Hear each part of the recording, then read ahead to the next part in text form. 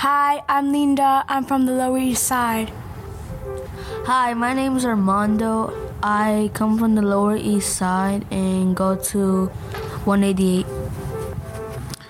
I'm Dr. Lou Lahana, but you two are not going to call me Lou, just FYI. And I know it's disappointing. I am the technology coordinator at PSMS 188, the Island School. I'm also known as the Techbrarian. Hi, I'm Steve Heath. I'm the executive director of Fab Newport in Newport, Rhode Island, where our mission is to liberate the maker intrinsic in all of us. This is No Such Thing, a podcast about the promise and reality of learning with technology. I'm Mark Lesser. You may have already gathered that my guests this week are a pretty special bunch.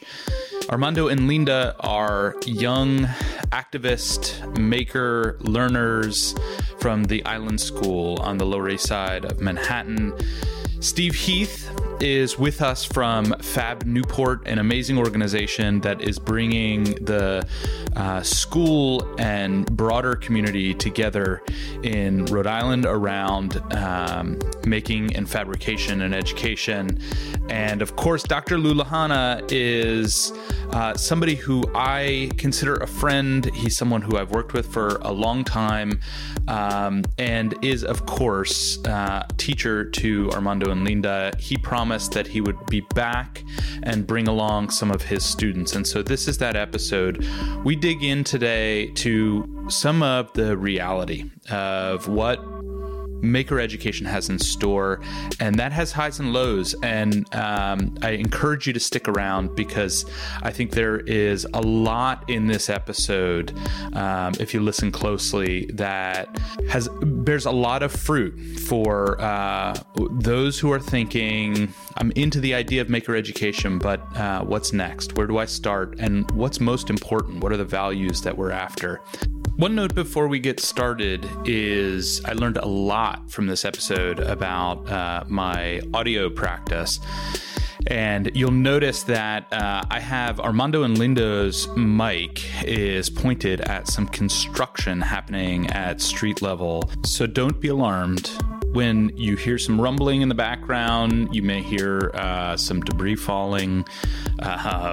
No one is in danger. These are the kinds of noises that you pick up with a fairly powerful microphone. In any case, my apologies for anything distracting about the episode, but I did my best to clean it up. I think you're really going to get a lot out of this. Enjoy the episode. Guys, thank you so much for being here.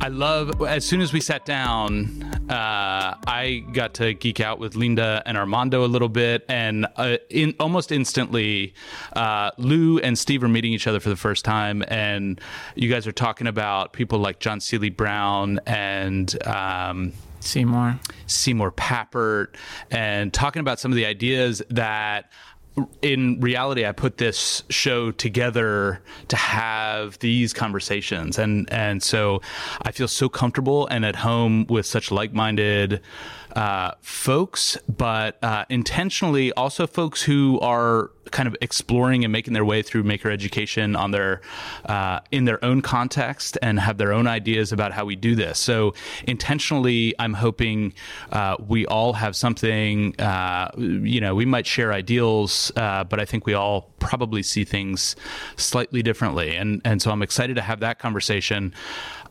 This show, above everything, is really about spotlighting two young makers, Linda and Armando, who I've heard a ton about, and I'm kind of like a fanboy from some of the stuff that Dr. Lahana has told me. I'm interested to hear how long you've been working with Dr. Lahana in the maker space, and tell me about the most recent thing you've been working on and a little bit of what that involves.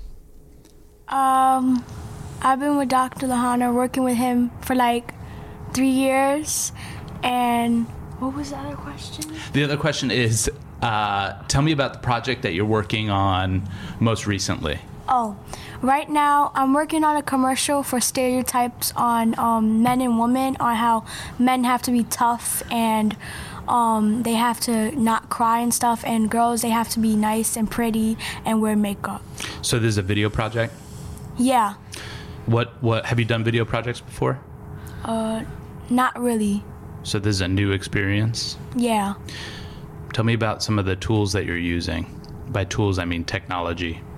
A camera, microphones probably, props. Yeah. Cool. Just to interrupt for a second. Yeah. So this is a brand new project. Linda has been working on some amazing projects over the past 3 years. This one was inspired because we did a long talk about exactly what Linda said, the idea that men and boys have to wear this mask where they're tough and where they have certain priorities, which are like shoes and the right car and listening to a certain kind of music. And any deviation from that, you suddenly are ostracized by all the other boys and you're looked at as soft.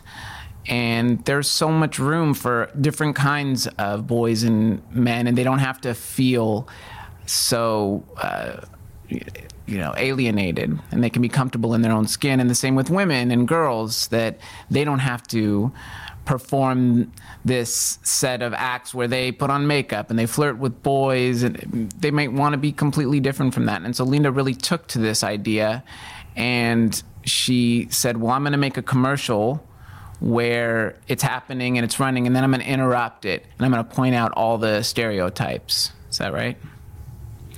And so she hasn't begun that process yet. We're about to start that process, but she wrote the script for it. Sorry, I didn't mean to take all away. I just wanted you to give a little background on how you're beginning this project, and it might be a little more interesting, in my opinion, to talk about what you've done already in the class. Do you want?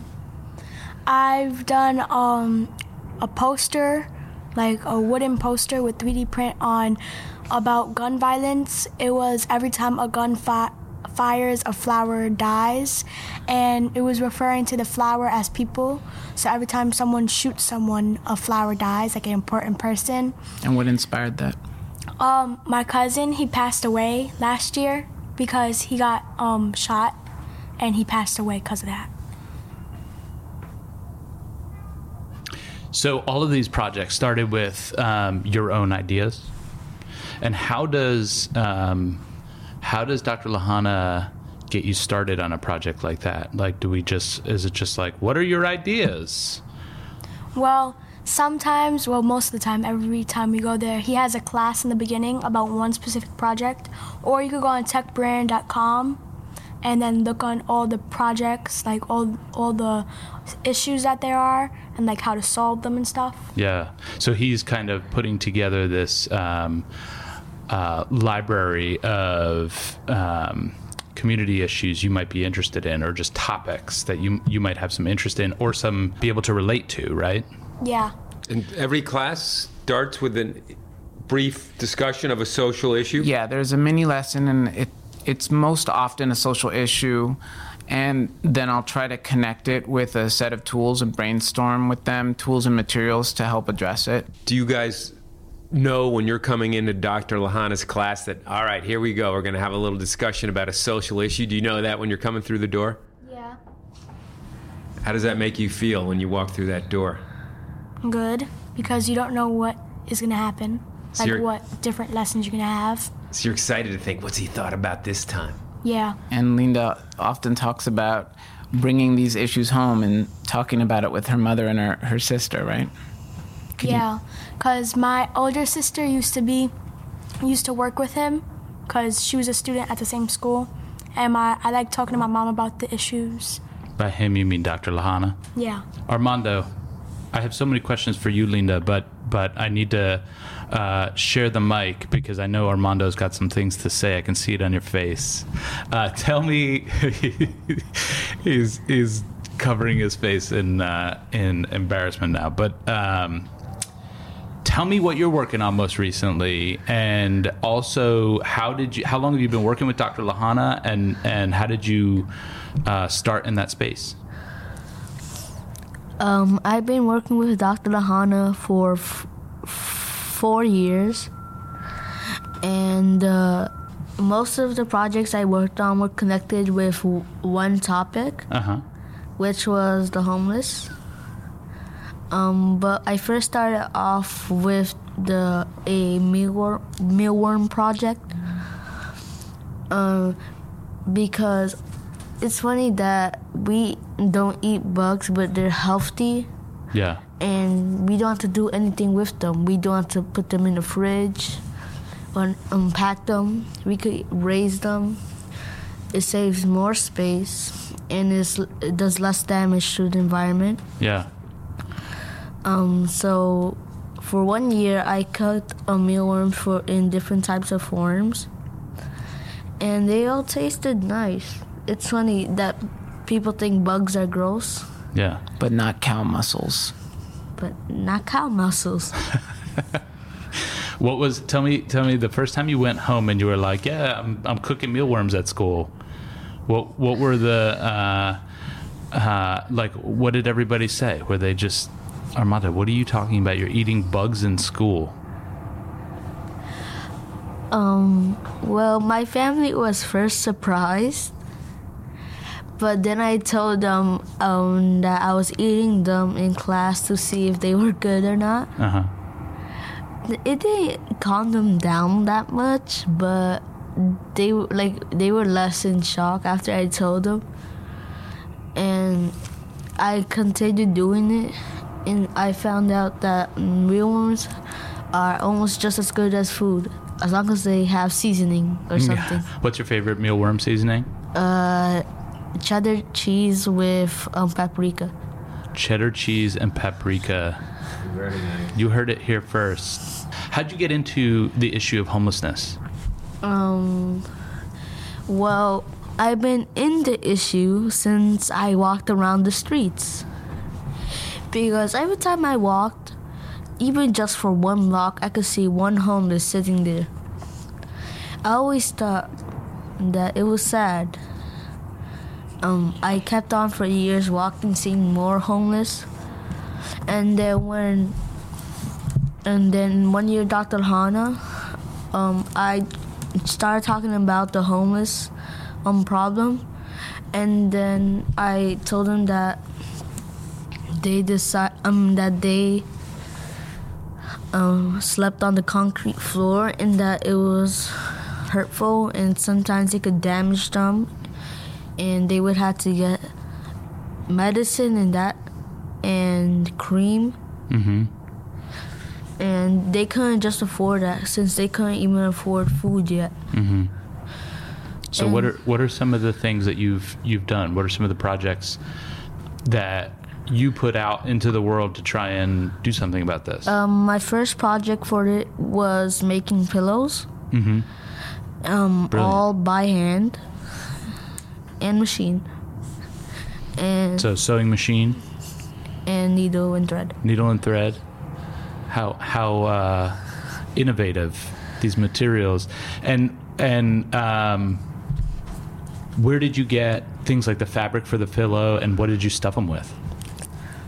Where I got the fabric from was a teacher called Mr. Pizarro. He was a sewing teacher. When I first came to him, he taught me how to sew. He said that that I was a quick learner. And soon after that, I decided to use that skill for one of the projects. And I made a total of 10 pillows. I made a big sale to raise money to give with them. And then me and Dr. Hana went to Union Square and started looking for homeless. We found a few homeless, but we still had some leftover pillows. That's surprising considering how many homeless you encounter on your day-to-day. A few days later, we went out again, but we didn't find one homeless. It's funny that when we try looking for a homeless, there's none around. But when we're not looking for them, there's more than enough. So what was your next step? You had these extra pillows. What'd you do? they were left behind. So you had made this great resource. And so in a way you uncovered another part of the project that I don't know if you expected, but that you didn't know necessarily how to access the people you were trying to help when you had what they needed or what you perceived they needed. When this happened, I asked Dr. Han. They had a app where homeless Spaldings are. That's so interesting. Do you want to talk about the next phase of your work? So my next part was to make them a on-the-go shelter. It was not made out of wood to save the environment, of course. It was made out of PVC pipes. And so we collected them and we made it enough for the man to take shelter. He could sleep there at night. But in the pipes, we were gonna put LED lights. And we drilled holes. We're starting to put LED lights in. We're gonna seal the hole, and then when it's night, he won't live in darkness. He'll have at least some light. Something colorful. So how do they you I think said the word portable. How is it portable? Like how do you take it to somebody who needs it and then they put it up? So I was thinking of making a carrying bag, almost like a golf bag where you put your clubs, but instead for PVC pipes and much bigger. They put the pipes in when they're awake. They could put the connectors to get inside, and they move another spot if they want. But when they put it together, there's also gonna be a manual how to put it. Nice. So when they put it, it's there. I'm also hoping to put a light switch so the light isn't always on and runs out that fast. And on top of the PVC pipes, there's gonna be a tarp that will withstand sun and rain. And I want to try and make a mattress. So they have something comfortable, but I had to make it portable as well. Yeah, that's a tough one. So maybe a air mattress would work. Oh, that's interesting. But it will need like a hard bottom so it does not pop. I love it. The maker in me wants to come and hang out and work on your project because it sounds so cool. Lou, you mentioned in our last episode that it takes a unique space to be able to do a project like this. Yeah. For something like the PVC project, for those who haven't yet gone back to listen to that episode, can you just quickly describe how this gets done in a school environment where materials are obviously limited and space as a resource is always a premium? Well, my class is a social action class, so it starts with that theme. And students research a social issue. And then once they've researched it, so Armando researched homelessness and Linda gender stereotypes. Once they've researched it, we sort of collaborate together, teacher and student or student with student, and they come up with an idea of what they want to make to raise awareness or help solve the issue. Then the space is filled with all kinds of low and high-tech tools and materials, and I continually accumulate them and try to keep them relatively well organized. We have metalwork materials, including letter stamps and large pieces of raw metal and brass and nickel. We have sewing materials, a sewing machine, fabric. We have woodworking tools. We have Arduinos and LED lights and all kinds of electronics. And then the other element I think that's interesting is what Armando was saying about having the sewing teacher there. Being able to recruit members of the learning community. So he was a member of the after school program, getting him to come in a couple times a week, getting your friends. I have a friend from outside of school who was really into making the pink pussy hats. And so she came in and showed a group of students how to knit. And can you just describe the hats, because that was a phenomenon that many people are like, oh yeah, the pink pussy hats, but if you hear it and you don't know what it is, it's like, what? Well, our president decided that being a rich and famous person, it was okay to assault women by grabbing them by the pussy. And so in response to that, a whole movement began where they were exposing this issue of assaults on women. And in order to show that and to promote awareness of this issue, they began knitting these pink pussy hats and wearing them during protests and doing a lot of social media work around it to raise awareness around sexual assault. And so getting students to be a part of that is a wonderful thing. Yeah. These are some pretty serious issues that you guys are digging into, and I don't think we did at the top of the show, but can you guys say your grades real quick? I'm in the 6th grade. 6th, and Armando is? I'm in the 8th grade. Nice, thank you. So 8th and 6th grade, some pretty big topics. Absolutely, and I think that that's important, to be brave as a teacher, to bring up these issues, because the truth of the truth is that they're already exposed to this. But how are they going to be guided, and how is it going to be framed in a way that they are empowered and they have something to say about it based on a deeper understanding of the issue? And that's what I feel the role of the Tech Cafe is grounding it in a content area. And in this case, it's social issues. Yeah, and the Tech Cafe is your space at the Island School. Yes. And is the Tech Cafe within another? Is it? Have you appropriated a part of another space in the school, or is it its own? It's its own separate space. It's basically, I'm a technology teacher. I'm a cluster teacher. Yeah. And I've chosen to create this approach, this space, from this assignment. Can you just quickly, for those who aren't school folk, cluster teacher is?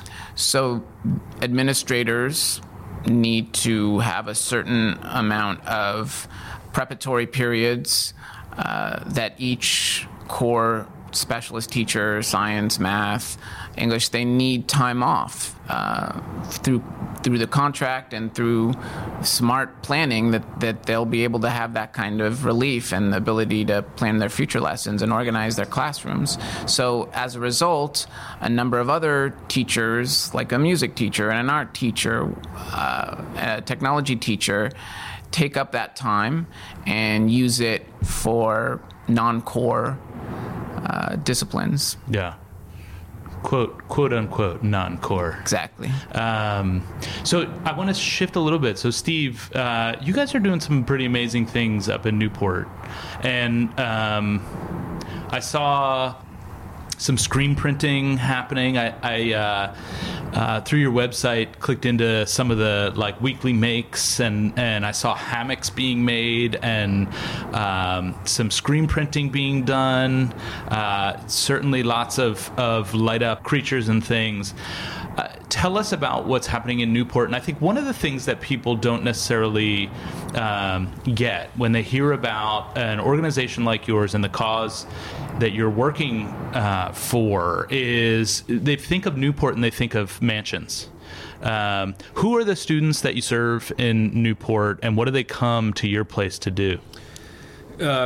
Newport is one of the poorest cities in Rhode Island, and we're in the north end of town, which is a lot of public housing, and we're literally on the street. We're a community organization, so when we opened our doors, the neighborhood students, mostly middle schoolers, just started coming in, and then there were schools interested in our work. A neighboring CTE school, we were able to provide them with some 3D modeling programming, and now we have a pretty vigorous after-school programming with the local middle school, and we're still continuing some high school programming, and we have some family programs. So Friday night is my favorite night in the lab, when we'll have 12-year-olds teaching engineers how to run a laser cutter or a vinyl cutter, and mothers and sons working on projects together. All kinds of people. This is called Fab Friendly Fridays. Fab Friendly Fridays. I love that. But I'm really interested in this conversation about the student work, actually. And Linda mentioned like the stereotypes. In your project, I have an intern who's a high school senior, and his senior project is developing a clothing line that he just named Misunderstood. And so his developing his clothing line, and what he does is he takes apart clothes and reconstructs them. And he, if you look at him, you can see like he just dresses a little bit differently, and it's his way of making a statement that, yeah, I'm a guy and I'm a designer and I'm straight, but I'm still who I am, and I want to be a little bit different. And I think that speaks to a lot of people who maybe don't like wear the feather in their hat or do whatever it is that they want to say something.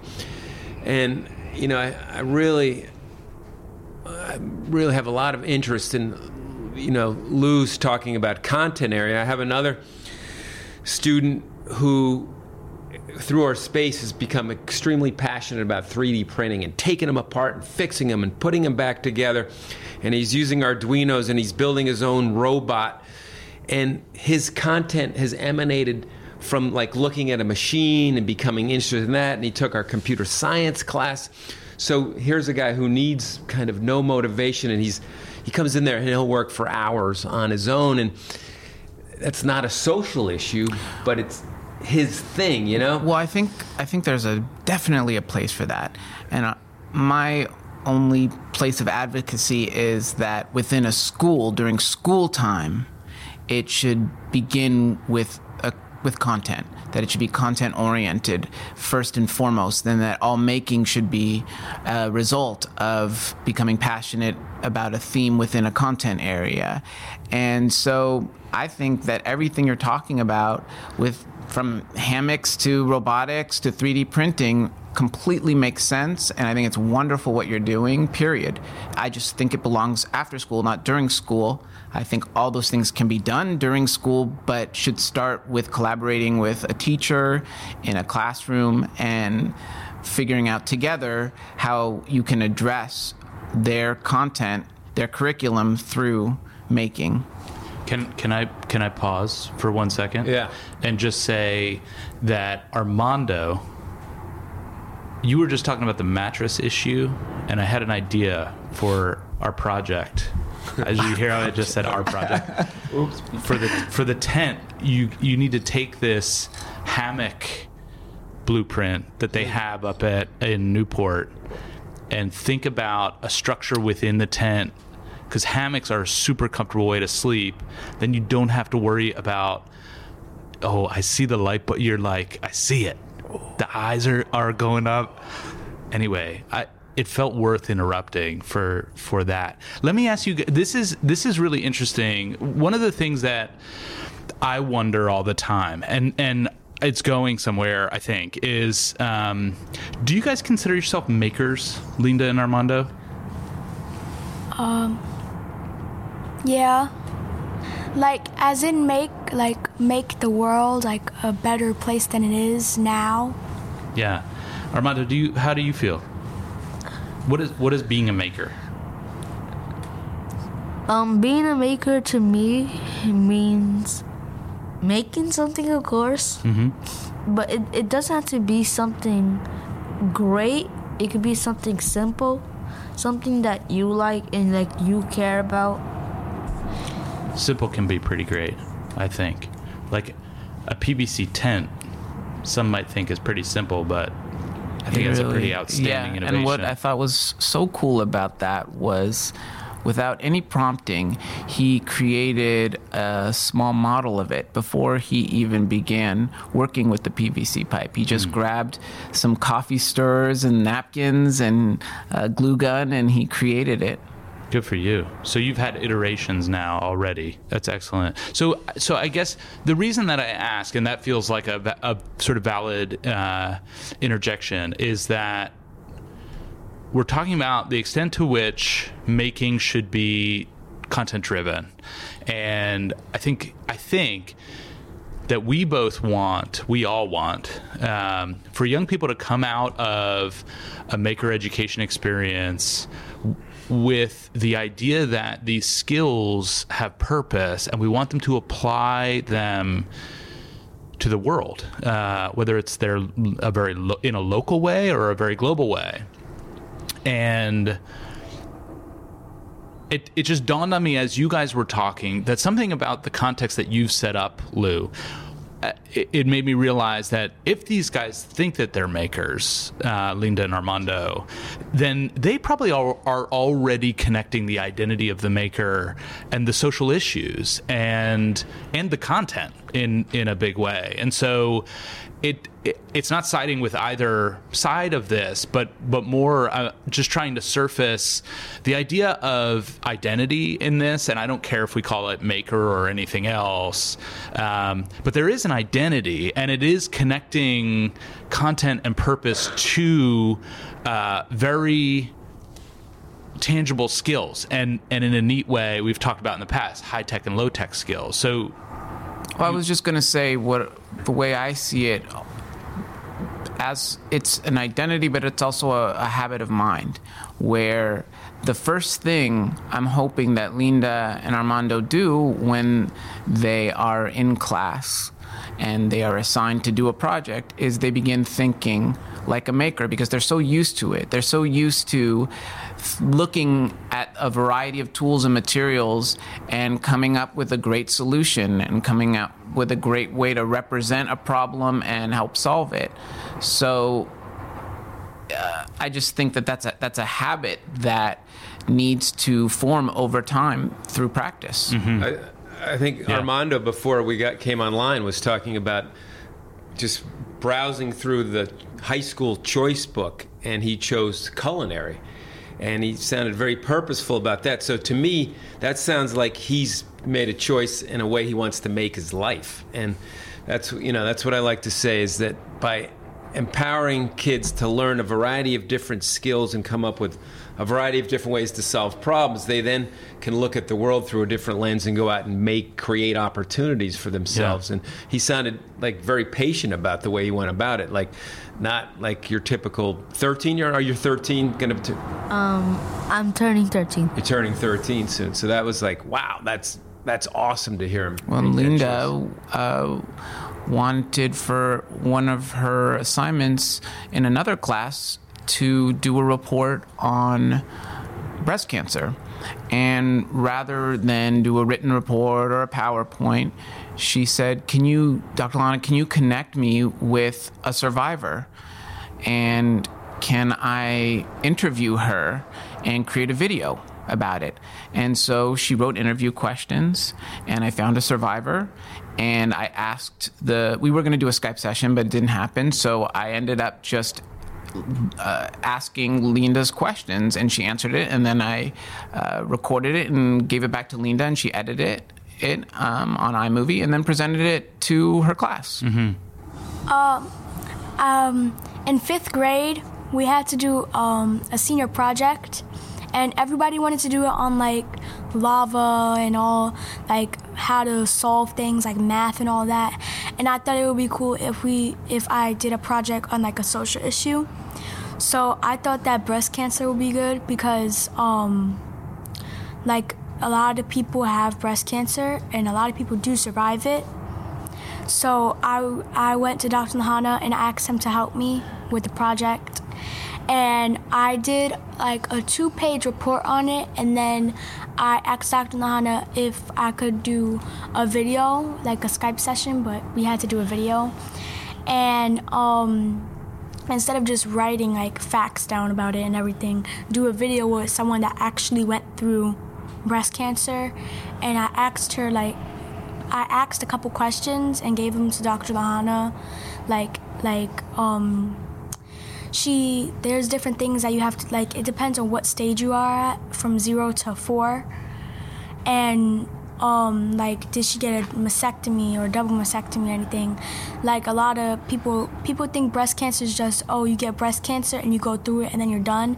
It's different because some women have to chop their breast off and they have to go through a bunch of stuff, go to the hospital all the time and do a bunch of stuff just because they have breast cancer.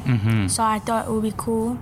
And so you see, it's a habit of mind, Yeah. where rather than going through a traditional way of reporting out, she decided that she was going to make something, and it was impactful, and we were able to publish the video so that it went out to others and informed others. It's real world. But it sounds like, coming back to one of the things I really wanted to talk to this group about is, it sounds like these guys aren't particularly. I get to have conversations about maker education in lots of different places around the country that we have the good fortune of working in.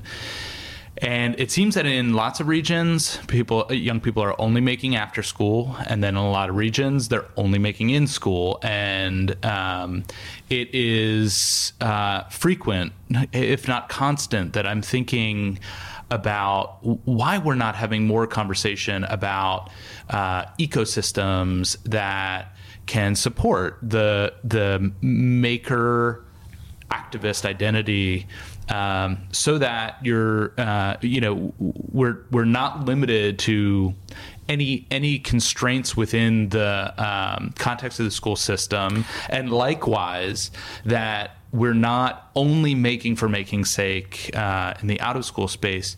How do you guys feel about that? Are there things happening that you're excited about in the context of ecosystems in Newport or in New York, Lou? Well, I wanted to note something before we even get into that.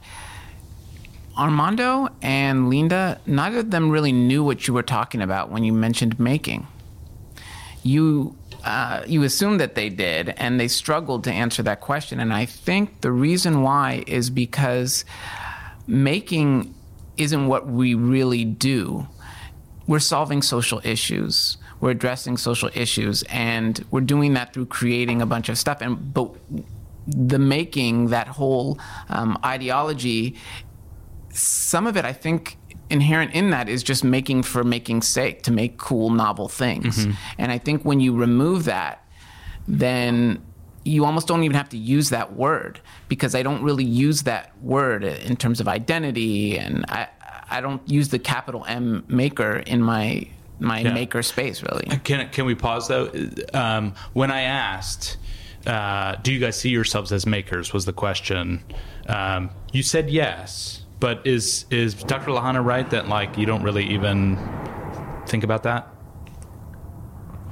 You don't just have to say I'm right. I mean, yeah, he doesn't care. He wants to hear the truth. Right. Sometimes we certain kids make Legos and stuff, but they use it for a social issue. My friend, she did this project where she was gonna make a dog or something, a dog with Legos, and then put fur on it for people that are allergic or whatever to dogs and stuff like that, instead of hypoallergenic dogs, because I'm allergic to a lot of stuff, and that brought her to the idea of doing that. Yeah. And there's certain dogs that are hypoallergenic, but they're really a lot of money. The dog I have, it's a lot of money to have those dogs. Yeah. So she decided to make that dog. Okay, so here's the question.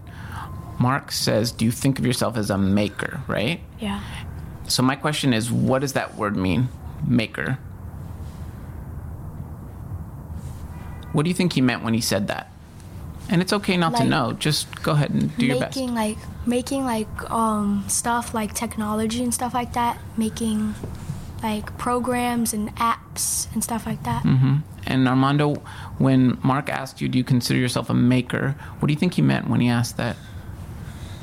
I say yes and no. I say yes because we do make stuff sometimes, but at the same time we don't, because we're mainly focusing on social action, not making. We only do the making to aware people in different ways. Yeah. Well, I'm so glad we're talking about it, because I think we now, and it'll be interesting to listen back, because we have two answers to the question. There's definitely, I think what's important about it is that the question is extremely relevant. To what extent is the maker identity of value? And I've heard it both ways. I've heard young people say, I really don't think about it that way. And then I've heard other young people say, I wouldn't be into any of this stuff. I wouldn't be programming an Arduino right now if I didn't go to my first, quote unquote, maker event and be thinking about it that way. Well, so Steve, I'm interested in what the value of the frame is. And then on the other hand, I'm also cautious of paralysis by analysis. It's like, if it's useful, great. If it's not, then we'll move on. I think Steve brought up something before we started. Do you want to talk a little bit about the idea that maybe making, or as an identity or as a proper word within education, is irrelevant? Yeah, well, just maker ed, maybe it's just about learning. And so when I listen to Armando and Linda talk, you guys are psyched about that. And so I see that as part of their identity. And so they've developed Dr. Lahana here has given them really powerful ways to see themselves and to see the world. And then now they're seeing Rosie's kids as another opportunity to create their lives in an interesting way. And to hear Armando talk about passion and the difference between skill and passion, and that passion in fact might carry the day, which if you're talking to an entrepreneur and the importance of persistence, that's probably going to be connected to passion. So to jump into the ecosystem piece, it's so they've found a way. I don't know who connected them to Rosie's kids, but it's how do we connect all these opportunities that are out there for kids in a way that they make sense in school and out of school. And it's not just a champion like Lou, who obviously has an exceptional relationship with a number of kids, and whether the parents are involved or not, it's but these guys are seizing those opportunities. So when I think of an ecosystem, it's finding another way for the adults in the community to both advertise their opportunities as organizations, as human beings, and whether it's social capital or opportunities to make stuff or learn stuff or do stuff or go places. The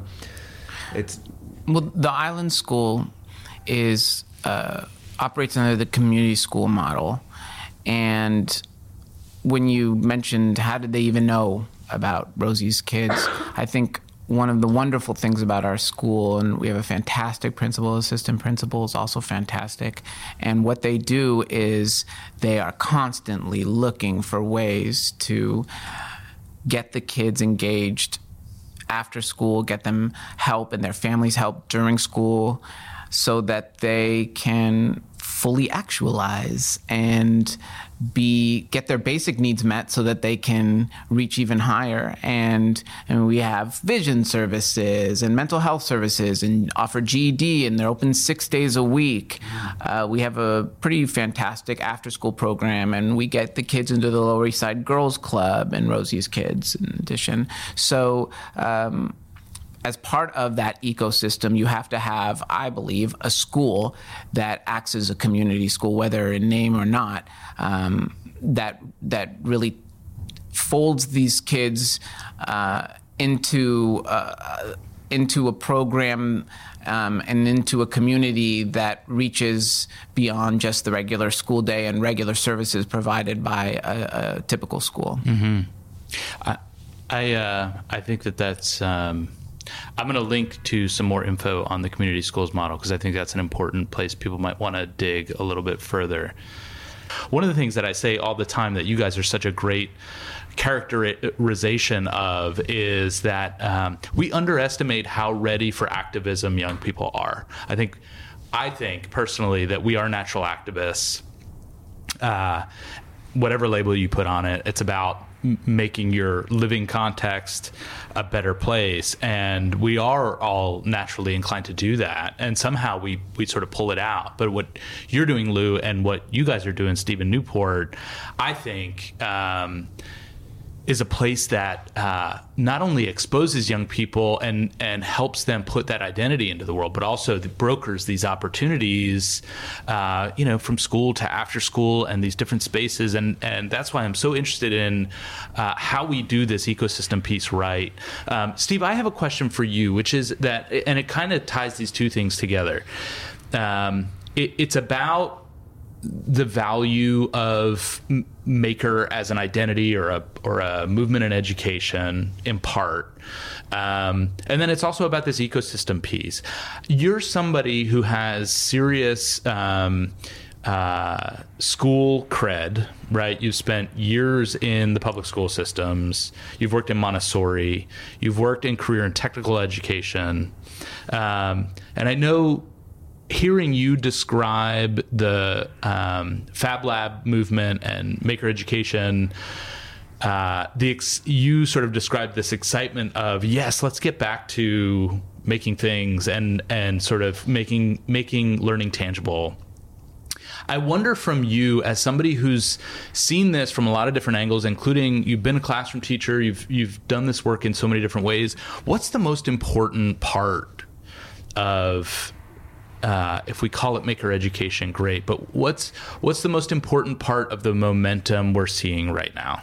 Well, I think it's like listening to the students, and it's asking them questions and giving them tools, materials, space, and time to solve problems that have value to them, and then making them feel like they're part of a community. I know, like in my work in schools, it feels like, it's often sectioned off and people are always kind of like moving on to something else. But, working in the lab, and now we have kids who've been with us for 3 years, and I feel like there's like something that's coming to life when we're growing a community in which other things can begin to launch off. And now I've got to work on developing stronger relationships with other organizations. So someone might need to move out of the Fab Lab and go do something else, but can I work with other organizations to build that kind of, so some kids not just coming there for 50 minutes and then they're gone, because there's a lot of people out there trying to fill seats, write grants and prescribe things and not listening to the kids.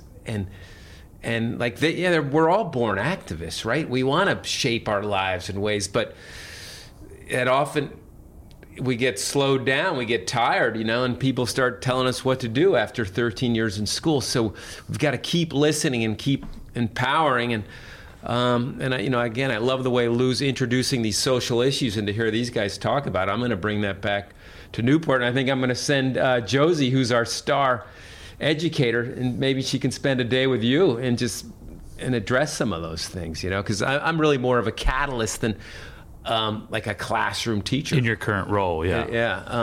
So I don't know if that answers the question, but we got to listen and just keep empowering kids with the tools and the time and the space and connect them to other people. That's another thing. It's like, I love it when an adult comes into our space and I introduce them to youth, and they can have these conversations, because every conversation I think that a young person has with someone that's older from a different context, the same context, like feeds them in a certain way that just grows their, just the way they think of themselves. Yeah.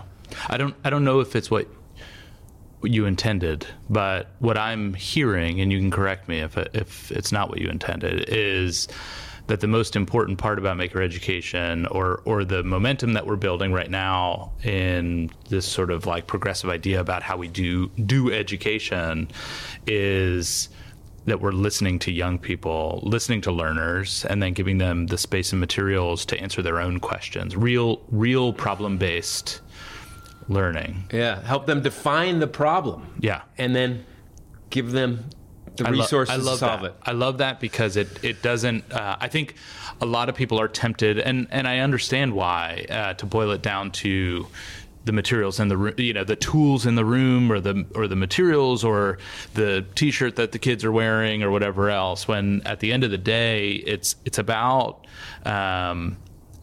it's about an approach or value as an educator that is pretty replicable. The way you just described it, Lou. What do you think of that? I think that inherent in what you're saying is the idea of freedom and freedom of choice, permutations where you have a theme that is chosen by the students and it's anchored in a content area, but within whatever curriculum is being covered, whether it's what you've come up with as someone who's running the makerspace or collaborating with a classroom teacher, you choose a theme and then you give them, they choose a theme, and then they choose a set of tools to create solutions or raise awareness. And there's so many permutations of themes and tools that is what leads to passion-based learning, because they're passionate about the theme they've chosen and they're passionate about the tools they've chosen. And when you work from that place, it's an adventure for everyone involved. So Armando, here's I know you're headed to high school in the coming year, right? Yes. After you graduate in the spring. And let's think of school, quote unquote, as being from the time you wake up in the morning to the time you go to bed. Like, it's your day during the week. If you could, you don't know yet what high school is going to be like, right? But if you could take the best of your experiences in middle school and create your own day, right? Like, what does school look like for you? How should it go? What should be the lengths of time that you're in a place? What kind of things do you work on? What do teachers do? Make your school day for us, Armando. Yeah, do you have ideas for me? I know you have ideas. The question is, how much time do we have? First, I should think that we should at least have some academics in it. And we should also have classes that the students chose they want to have. Like what? Give me a class that you've always thought belonged in school, but it hasn't been there. Technology. Oh, yeah? Okay. So maybe more tech class. Okay. So academics, some academics. And when you say some academics, you mean like as much as needed for that student. Okay. That's interesting. But do you mean subjects? In subjects, like if the student needs more help in math, you'll have more math. I see. And then another component is more room for students to like create their own classes or suggest their own classes. What else? Linda, I want you to jump in because I know you have ideas. Like a social issue class where you pick your own social issue, like Dr. Mahana's class. But yeah, like that, or like an empowerment class. Mm-hmm. What is that? Like empower people. Tell me what that looks like. It sounds amazing. Like some people, like some girls, like they feel like they're not correct the way they are. Oh, interesting. Like they have to dress this way or they have to look this way and they have to be this, like have the attitude of this person, but like to empower yourself to be the way you are and not how people want you to be. I love that class. So it's a class dedicated to helping you be you in the most authentic way that you can. Yeah. I'm adding that. When does that class start? Because I want to enroll. I'm working on that. I don't know. That's a class everybody, it's kind of life in a way, but I love it. I love that idea. How about, do you guys feel like you run around enough and just get outside or inside, just play? No. So how do we incorporate that into our high school day now that we can create our own high school? I think that we should be able to go to another class, like a free classroom. If it's empty, as long as there's a teacher inside to watch us. Yep. We could do whatever we want. We could be on our phone, finish homework, class, think of something. Got it. More choice time. Yeah. And maybe go to the gym or lunchroom. Have you guys thought at all about what it would mean for your social activism that you guys are engaged with to be able to do more connecting with other, like someplace in Guyana right now or in Paris right now, there's like another Linda who's super fired up about issues in healthcare, issues in, you've mentioned so many already, do you guys think at all about that? What it would mean to connect with other young people who are not necessarily like from the place you're coming from or in the school that you're in? Yeah.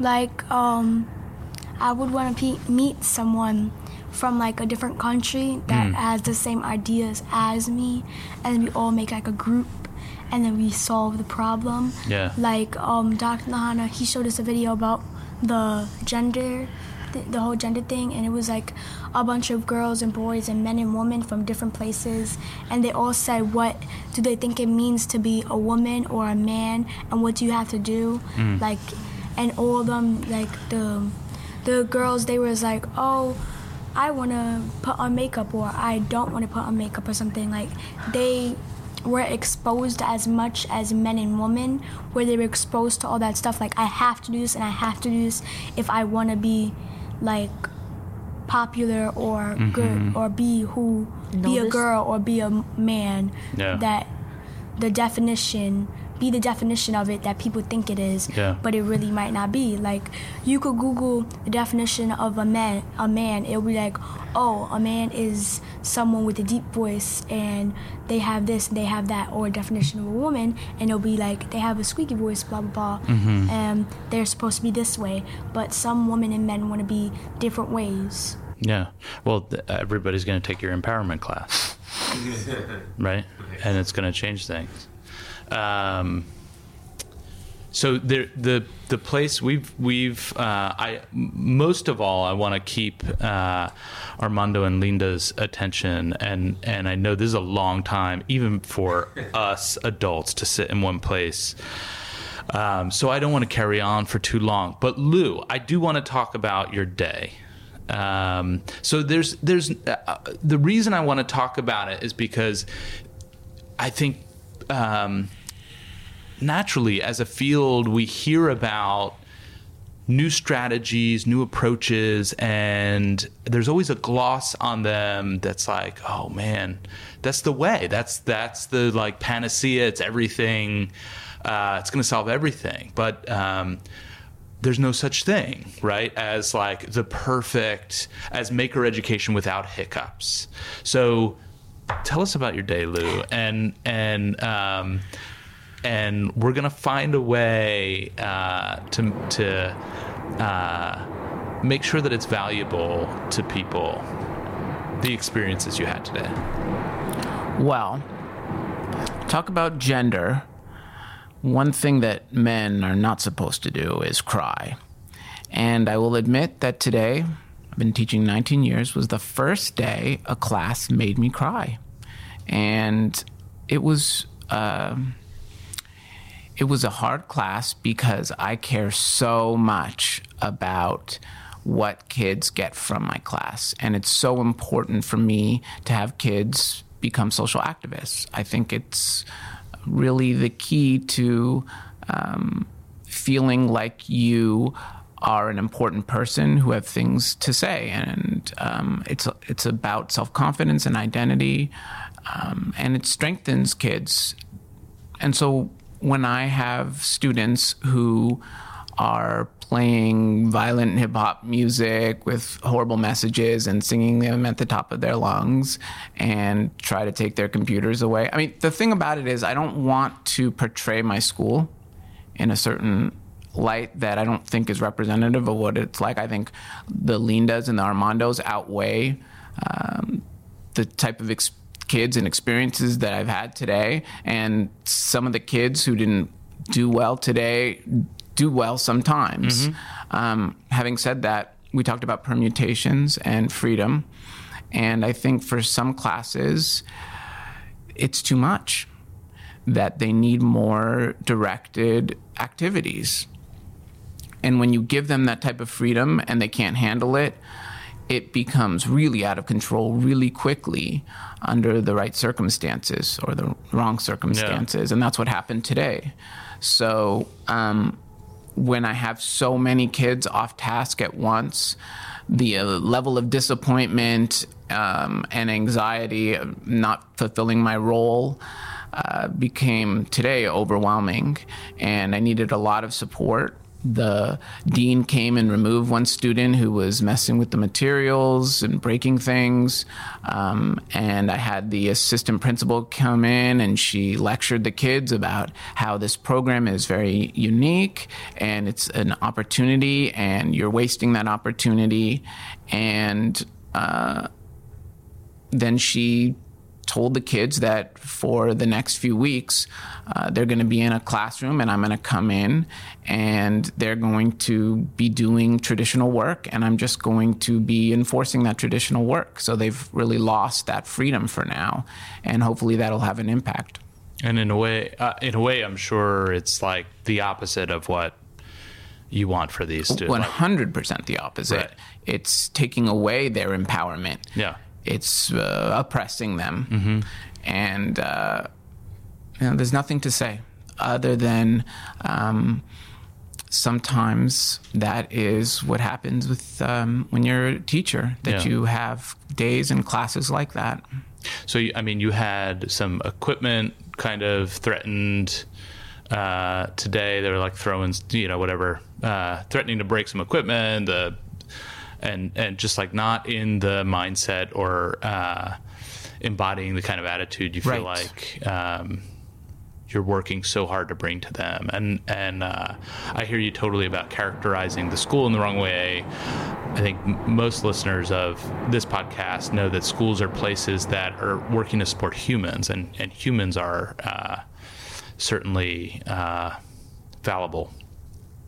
So I'm hoping for them and believing in them that there's going to be a better day tomorrow.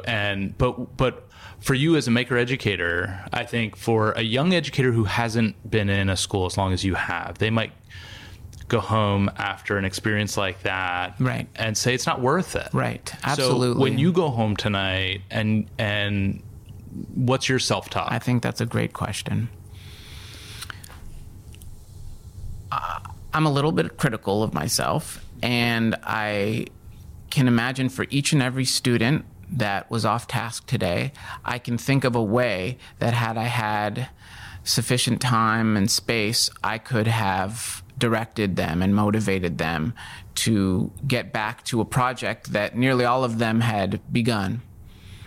And so I say that you're going to do better to target more kids and get more kids involved in this class. And then I think about the other classes that I have and all the amazing projects that are going on.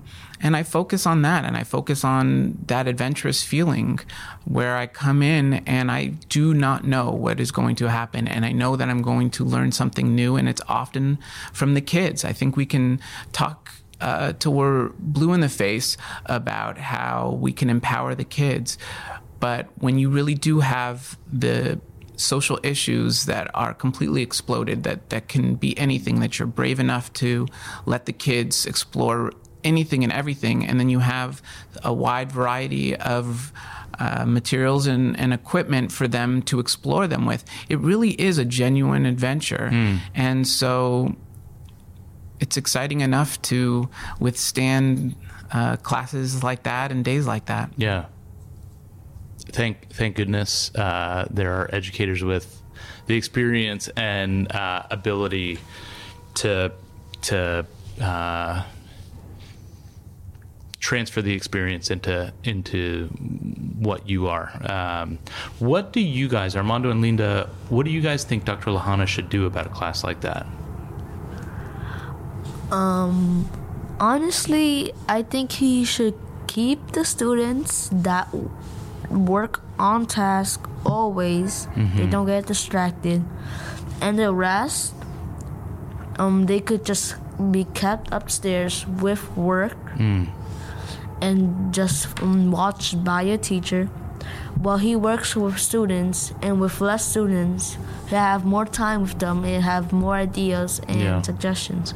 That's one thing that we came up with when the assistant principal came down, is that I'm open for lunch very often, and Armando takes advantage of that to work on his shelter, and to have those students from this class who are always on task, because there are a number of them, give them special permission. Usually during the beginning of lunchtime, all the students sit down and read, and giving them special permission to come in and work. Yeah. Lita, do you have any words of advice for Dr. Lahana, who's going to go home tonight, who works and invests so much emotionally in creating these amazing spaces for you guys? He had a bad day. Like, what do you say to a mentor like Dr. Lahana when stuff like that goes down by some of your peers who are not necessarily representative of everybody?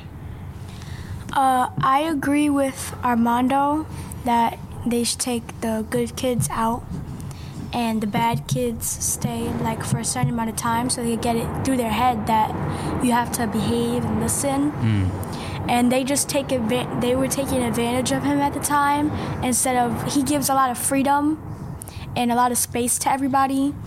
Like, not like, oh, you go outside and hang out. Like, you have these things you can do that other teachers won't let you do, and you're just taking advantage of it.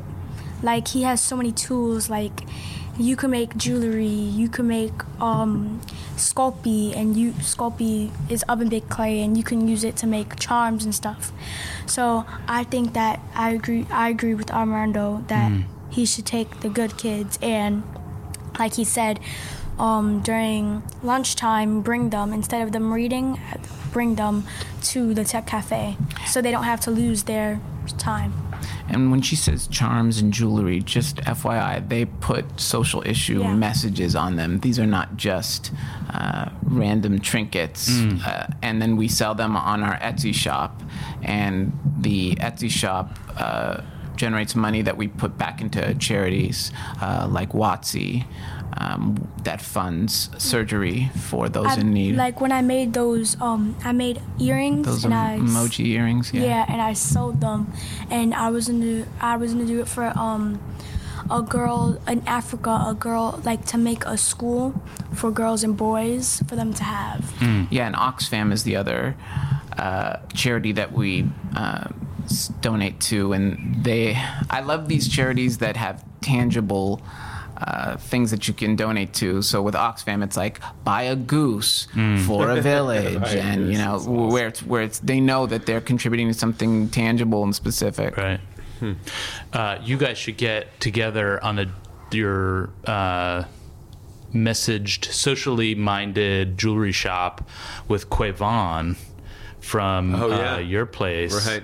Who is an older Quavon's got to be in his 20s. Yeah, he might even be a little older than that. So he's a community member who's been coming to the space, and he's a boxer. Yeah. And you tell the story, but he's working on a sort of fashion line that's about positive messages for young people, right? Right. We got a grant to train community members, and Kayvon came in and he designed a bunch of shirts that talks about what he does, and that he loves boxing, and that how people should think about themselves. So he's produced a few of those, and we'll see where that goes. It can be challenging to get community members to keep showing up, but that's what he talked about doing. So we'll see where that ends up. Seeing this young boxer, aspiring boxer, he's like looking to go pro, hold up his T-shirt and talk about proudly this process of making was just,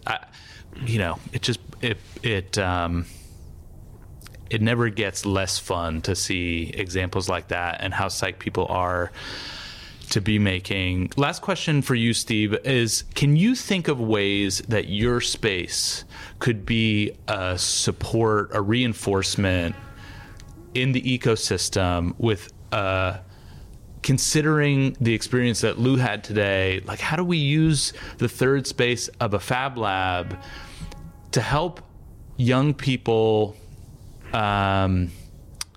know what the culture is of a space like that, or of a practice like that, and know how to behave when we're doing the kinds of things that happen in Lou's class? Well, we have a number of kids who come into our space who are some of the most challenged kids in school, and they end up in the basement all the time. That's the place in the local middle school where, you know, they put the kids who are in trouble. So they often come into our space and they're well behaved. They're some of the most helpful students, and there's no one solution. And you know, as a former classroom teacher, I think we've all been in that space. And one of the really difficult parts of being like a classroom teacher is that it could be one or two kids in a group of 20 or 30 or whatever it is that can really sometimes suck the soul out of you. Yeah. But I think one of the things that we could do in general is just communicate more with teachers. And also the teachers, I think, need to understand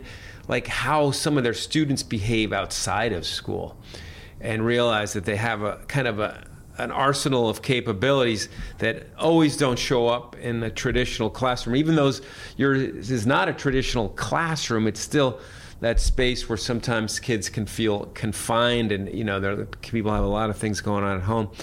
But the more these spaces exist, hopefully more kids will learn how to behave in them and just use them well. And I was asking Lou, he was a former librarian, and we're working on a library project, and he's got me thinking that if this project goes forward, that one of the first things I'm going to do is go to the schools, find out what the middle school kids are working on, what the teachers are working on, and create opportunities for the kids to come to the libraries and see familiar things and have similar or different ways to interact with the ideas and the materials, and find ways to create their own meaning around those topics. And hopefully that would be transferable to have one of those kind of, let's say, challenging students come back and say, look what I made about the Civil War, or about, you know, whatever it is that they're working on. And then, you know, maybe a teacher will look at that student in a new light also. Maybe third spaces after school, maybe there are supports there that can help open up options beyond, well, we're just going to take the privilege away. That's tough. Right. And instead, figuring out a way, in a sense, to like make a project out of it, out of the experience. And not that you want the punishment to be to then go make things, but